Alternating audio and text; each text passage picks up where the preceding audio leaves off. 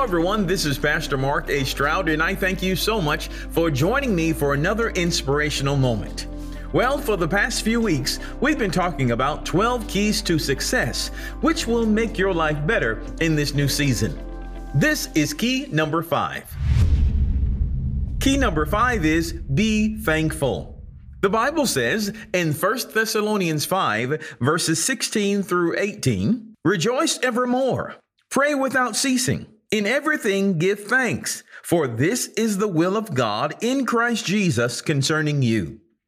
In everything give thanks. So whether you're in the valley or on the mountaintop, we can still give the Lord thanks. And if we can only thank Him or praise Him on the mountaintop when things are great, then I would wonder, are you praising Him or are you praising the stuff?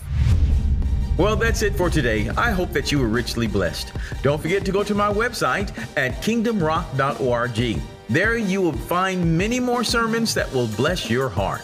Until next time, remember that Jesus loves you, and so do we. Choose Him as your Lord today. Only He can make a way. See you next time.